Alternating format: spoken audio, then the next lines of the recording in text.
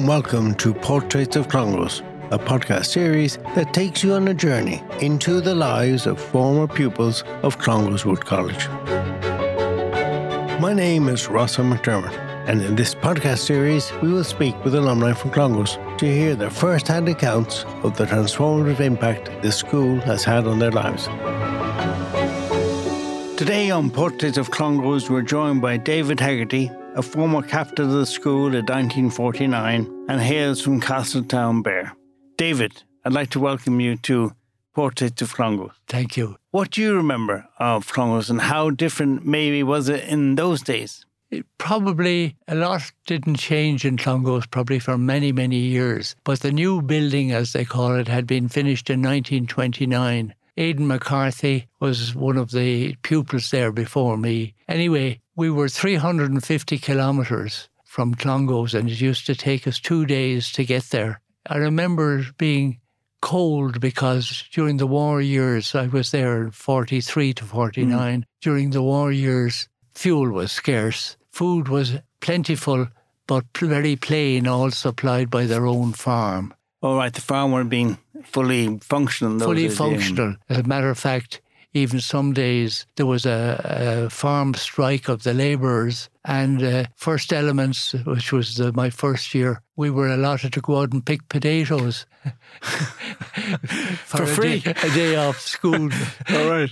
Anyway, I went up through the ranks. I formed several friends at that stage, and several of them were my friends up till recent years, shall we say. They all died before me. Yeah. I happen to be 93 at the moment. Well done. No mean feat. So anyway, nothing much happened in Castletown except a bomber or two crashed in the mountains behind us, and my brother and I, being curious individuals, used to go up in the midst of the wreckage of the bombs and they bring home strings of cannon shells, etc. However, Aidan McCarthy was one of a large, strong merchant family in the town. They lived 100 yards from us. And I used to see him in my young days, seeing him winning swimming races by a street. When he was at UCD qualifying as a doctor, he was only beaten by a touch by the British Olympic champion in a swimming race. Yeah. This stood to him in later life. He had been taken prisoner of war in Java and was in the water swimming for 24 hours, helping all his other classmates who had been in the water as well, our prisoner of war mates. Yeah. They had been torpedoed by an American submarine, and they were Aidan was in a prisoner of war ship going to Japan. Right.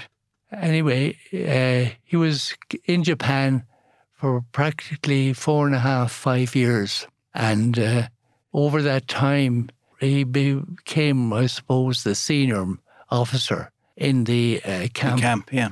And one day he noticed one of the American bombers who were becoming closer and closer to Japan at that stage towards the end of the war, heading towards 1945.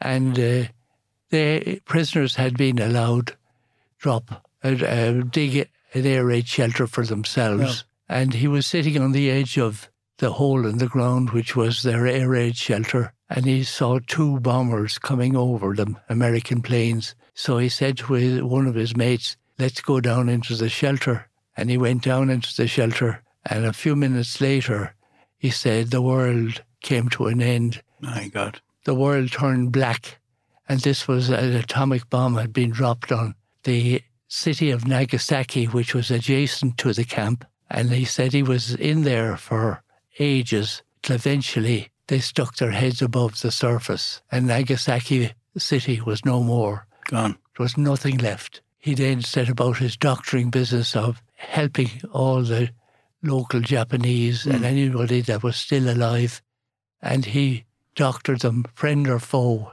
He and a few of his mates went up into a cave in the hill and they continued doing their doctoring on people who were with the flesh hanging off them after the bomb.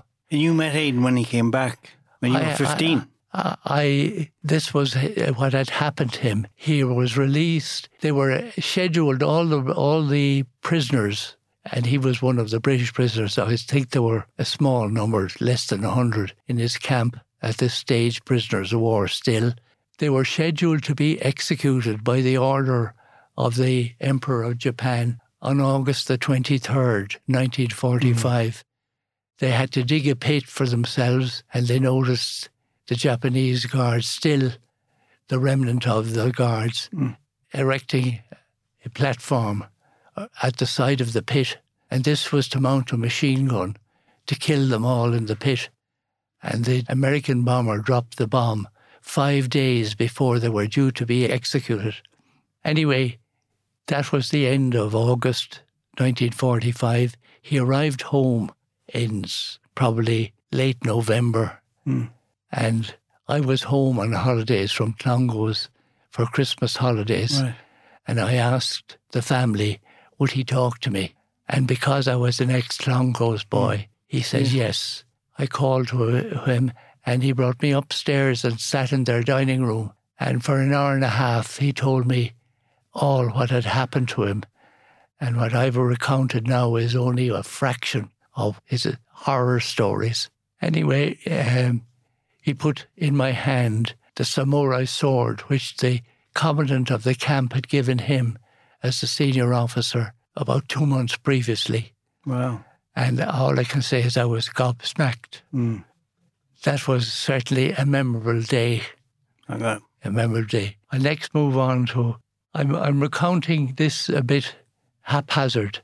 No worries, but you were captain of the school. I was captain of the school. What honours came with that in those days, or privileges? Yes, then I begin to recount. At that time in 1945, the war was just over. Yeah.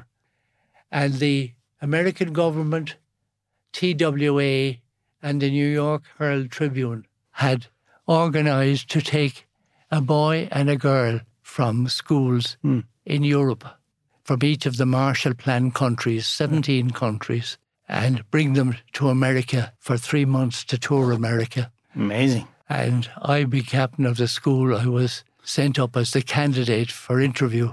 Oh.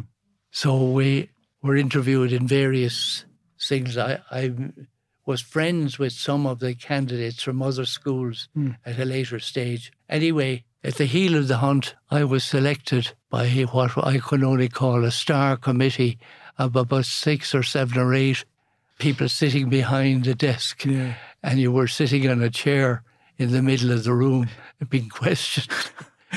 And I was selected. Why?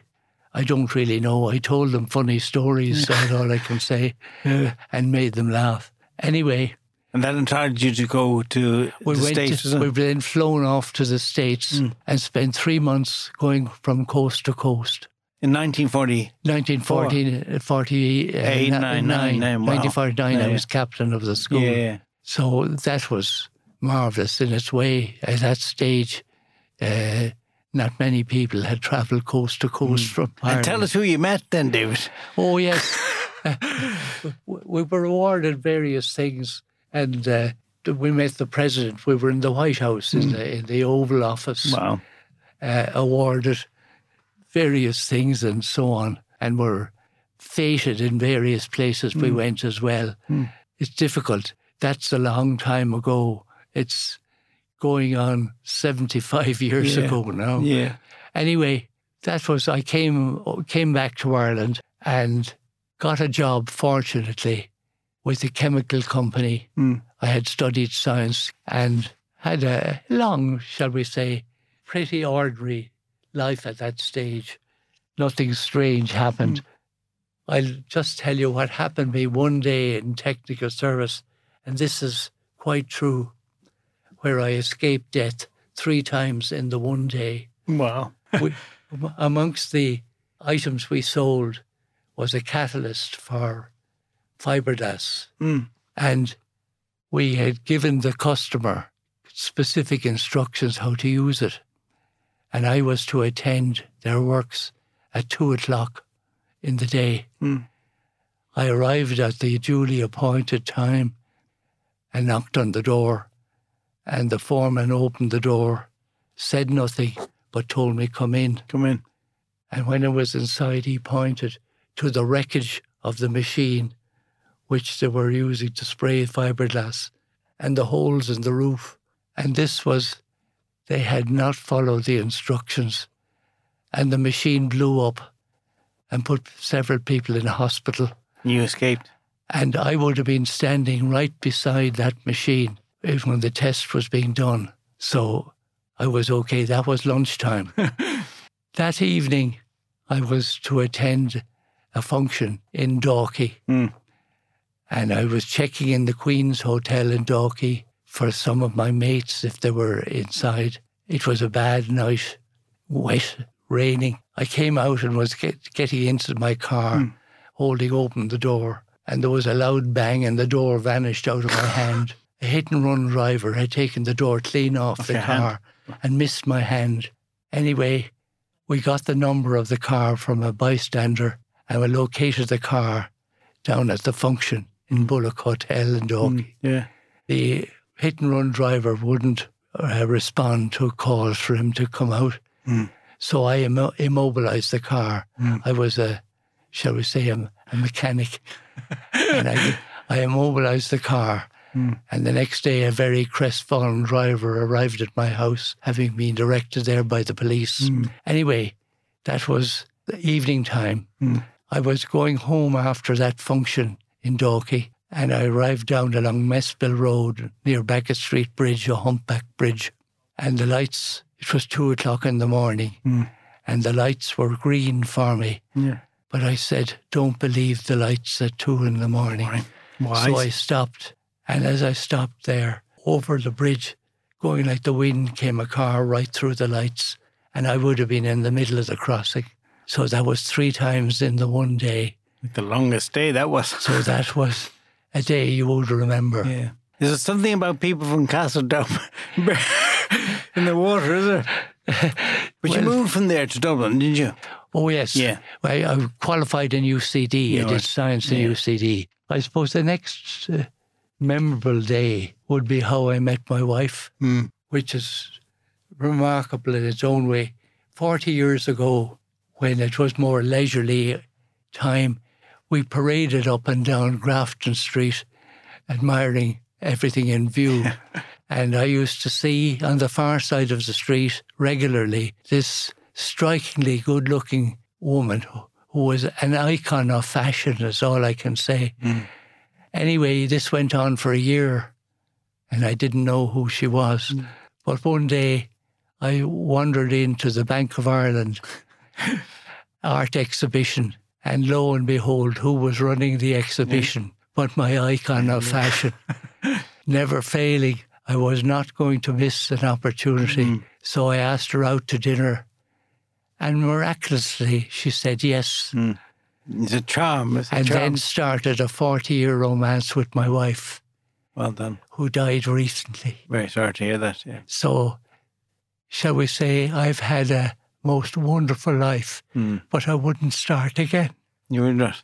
Well, you've got 93 now. You've got a fair innings. You've achieved a lot, done a lot. Yeah. And I've enjoyed my life thoroughly. Yeah, yeah. But I don't think you could repeat the various things that have happened to me. No, I don't think any of us would want to as well. Yeah, we're all the same. Things happen, good, bad, or indifferent. You don't want to go back over again. Yeah. You'd like to think the good things you'd like to do again, but maybe you wouldn't. And when you went there from Castletown, the 2 days, so it was the train, up, then to Salins. Where'd you overnight? Oh, well, my father would drive me, or the two of us, to Kenmare, where we stayed with my aunt, who lived in Kenmare.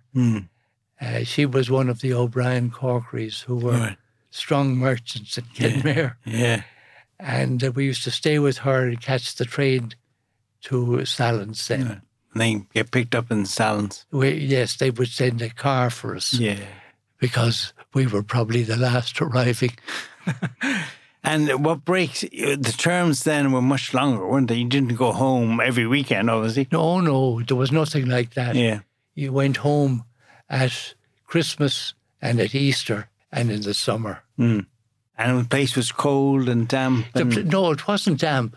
It was cold. Cold, yeah. And we used to sit on the central heating pipes to heat our bums. Yeah. And what else do you remember? The food was... Food was excellent, Yes. but very plain. Yeah. Beef. Even during those, you just after war, there was still plenty of food Oh, from yes, the farm. there was. Rationing persisted here. Anybody of my age will remember rationing persisted in Ireland for several years after the war. Yeah. But when you're at Clongowes, there wasn't the feeling of... Oh, no, you were never deprived of food. We were well fed, but plain, Yeah. and went through all the normal.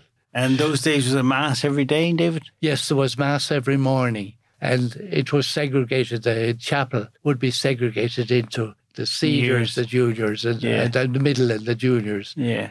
And in those days, being in elements, you were really down the You were in first year. Yeah, you really down the totem And pole, weren't you?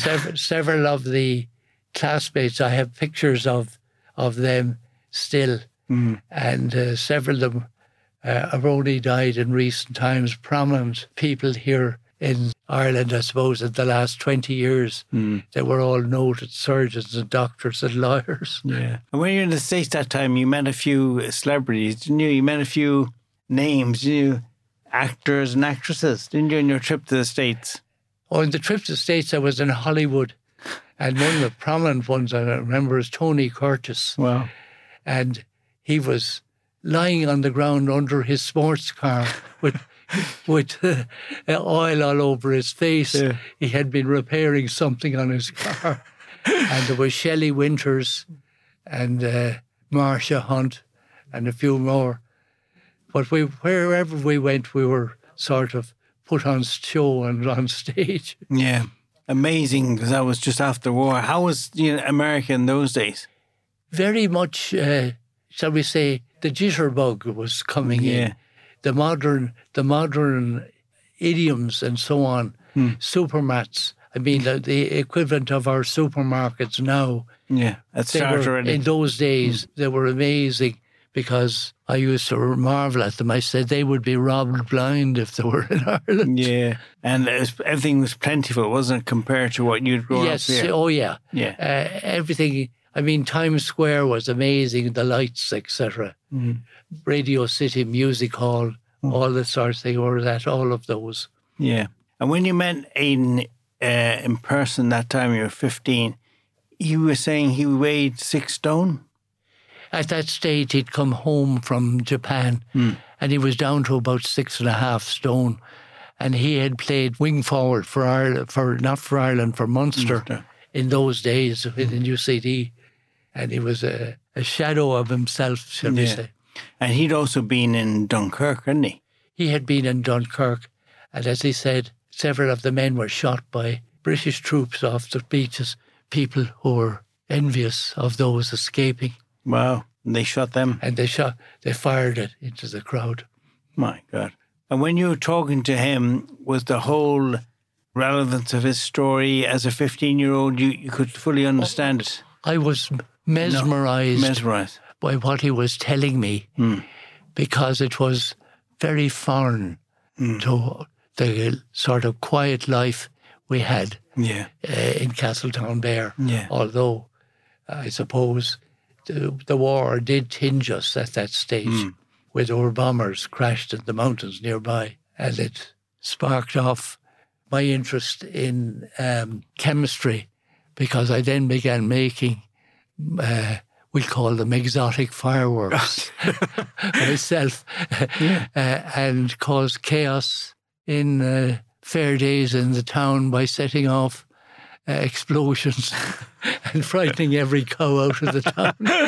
And that's what you went on to study? I studied in UCD, studied chemistry.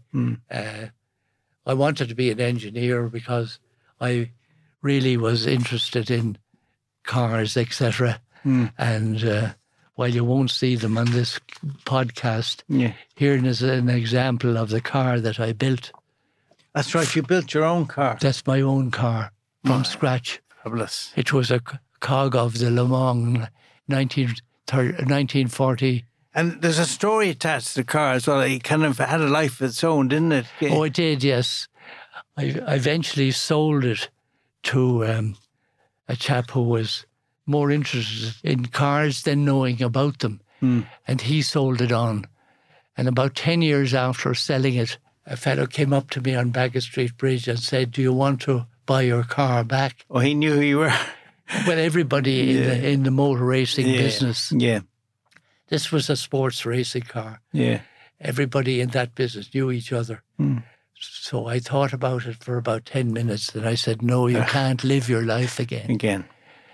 And you did race, David, did you? Oh, I did, yes, in the Phoenix Park. Yeah. That's where all the... Yeah, that was in the paddock of inspections for the race up in Boot Pool. Wow. There was in during the race. Yeah. And you race abroad now? Just all around? No, just, I couldn't afford, really, to have my pride and joy that had taken me 5 years to build to be smashed up. And I mean, I had close ones in the various days. And that was, you couldn't race all the time because you had to protect your car as well, didn't you? I didn't want to wreck my car. Yeah. I used it for social purposes with great success. Very successful, was it? Anyway, it was eventually sold to a journalist in Dublin who contacted me many years later to ask me about the car. And nobody had built a car to that specification in Ireland before me. Wow. They had built what we would call mud pluggers. Yeah. But nobody had built a sleek cog of the 1945 Maserati Le Mans car. Yeah. And that was there. Wow. That was perfect showroom. Where did you get the love for cars? Engineering, was it? Yeah, I suppose so. My dad was keen on cars. Oh. And he could never pass a broken down motorist on the road without going to help. Yeah. Anyway, the car was sold on to this journalist.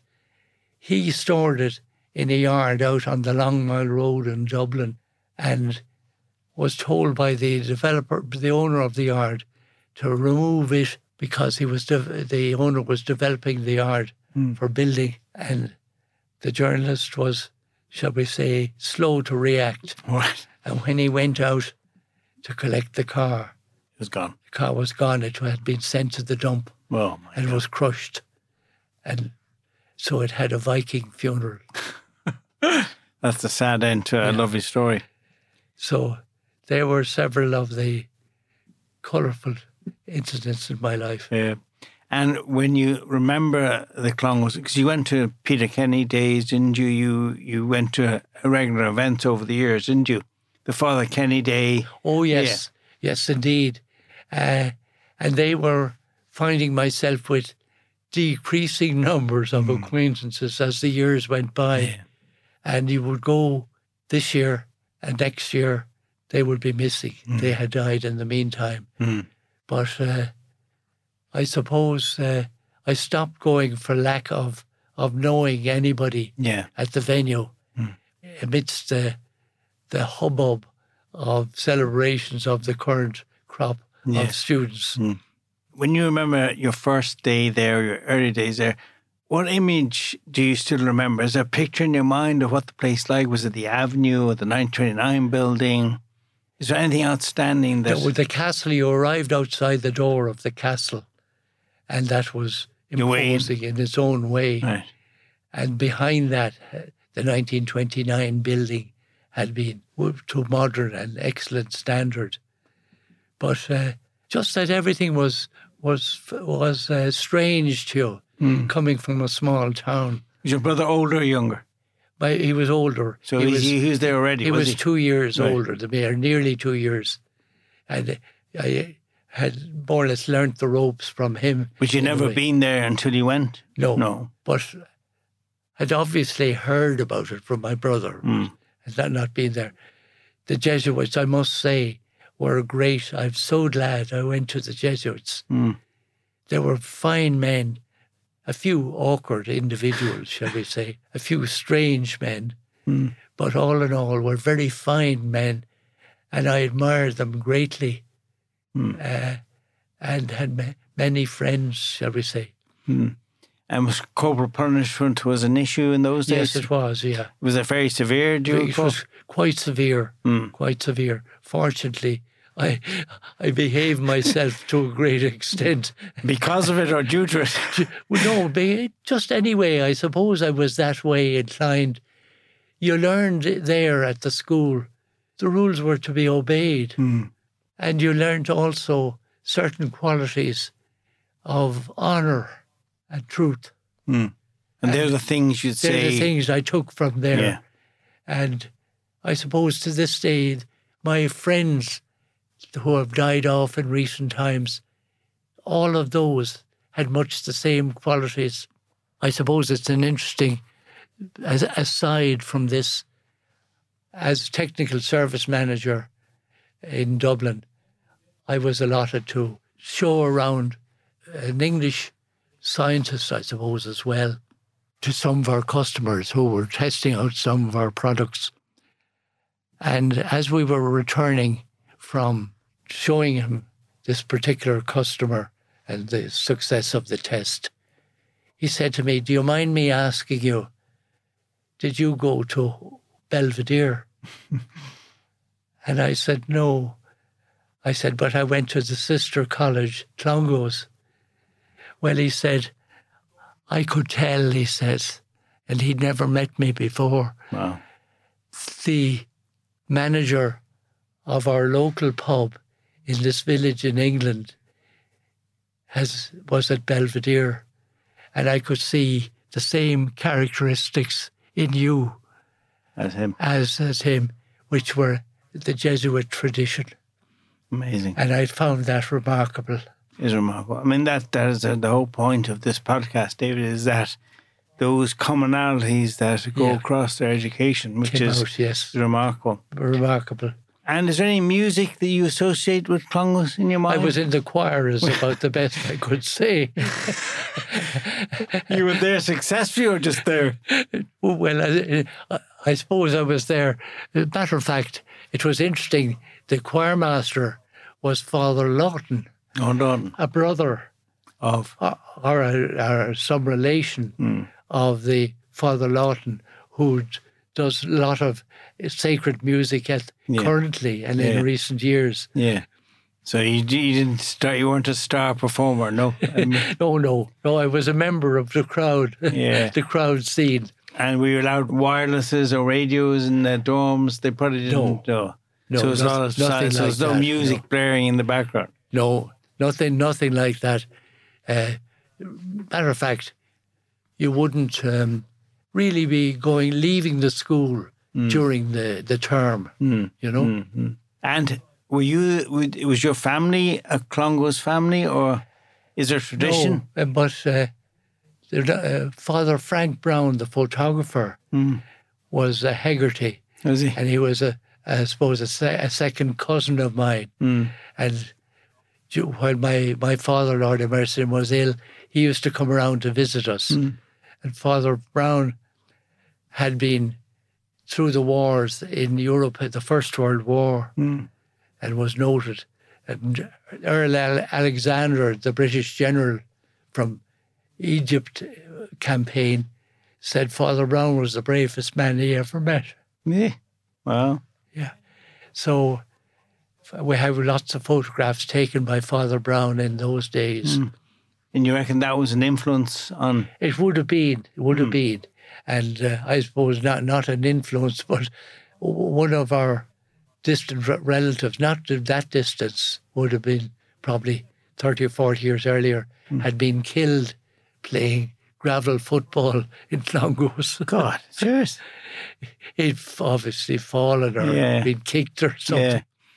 And if I was to ask you in a phrase to sum up what Clongowes and your time there meant to you, David, what would come to mind? I was very proud to have been at Clongowes, and it has stood to me over the years in the sense that when you said you had been at Clongowes, people looked at you second time. And people in my time found that people hadn't really heard of the place, but they obviously, in your time, people were aware of where Clongowes was and is. It was a noted school amongst the time. It was a premier school. And I think that throughout the country would have been noted as one of the premier schools in the country. Yeah. So you look back on your time there with pride. Yeah. So I must say, one must be very grateful to one's parents that sent you there, because not many people got that opportunity. Yeah. And your memory of Aidan McCarthy is still very much top of mind. You couldn't forget when he put the samurai sword in your hand that a Japanese commandant had given him as a senior officer, because he actually saved the life of that senior officer. All the prisoners wanted to kill him, and Aidan locked him in an office and said, no, he'll go for trial in the courts, and it saved his life. So it turned out that years later, some of Aidan's aunts went out to Japan and met the children of that commandant out in Japan. There was a film made of this already, a very badly made film, I must say, as well. I shouldn't say that to journalists, but it was very badly made.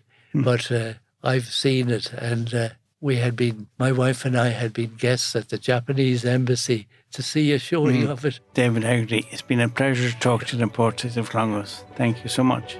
Thank you.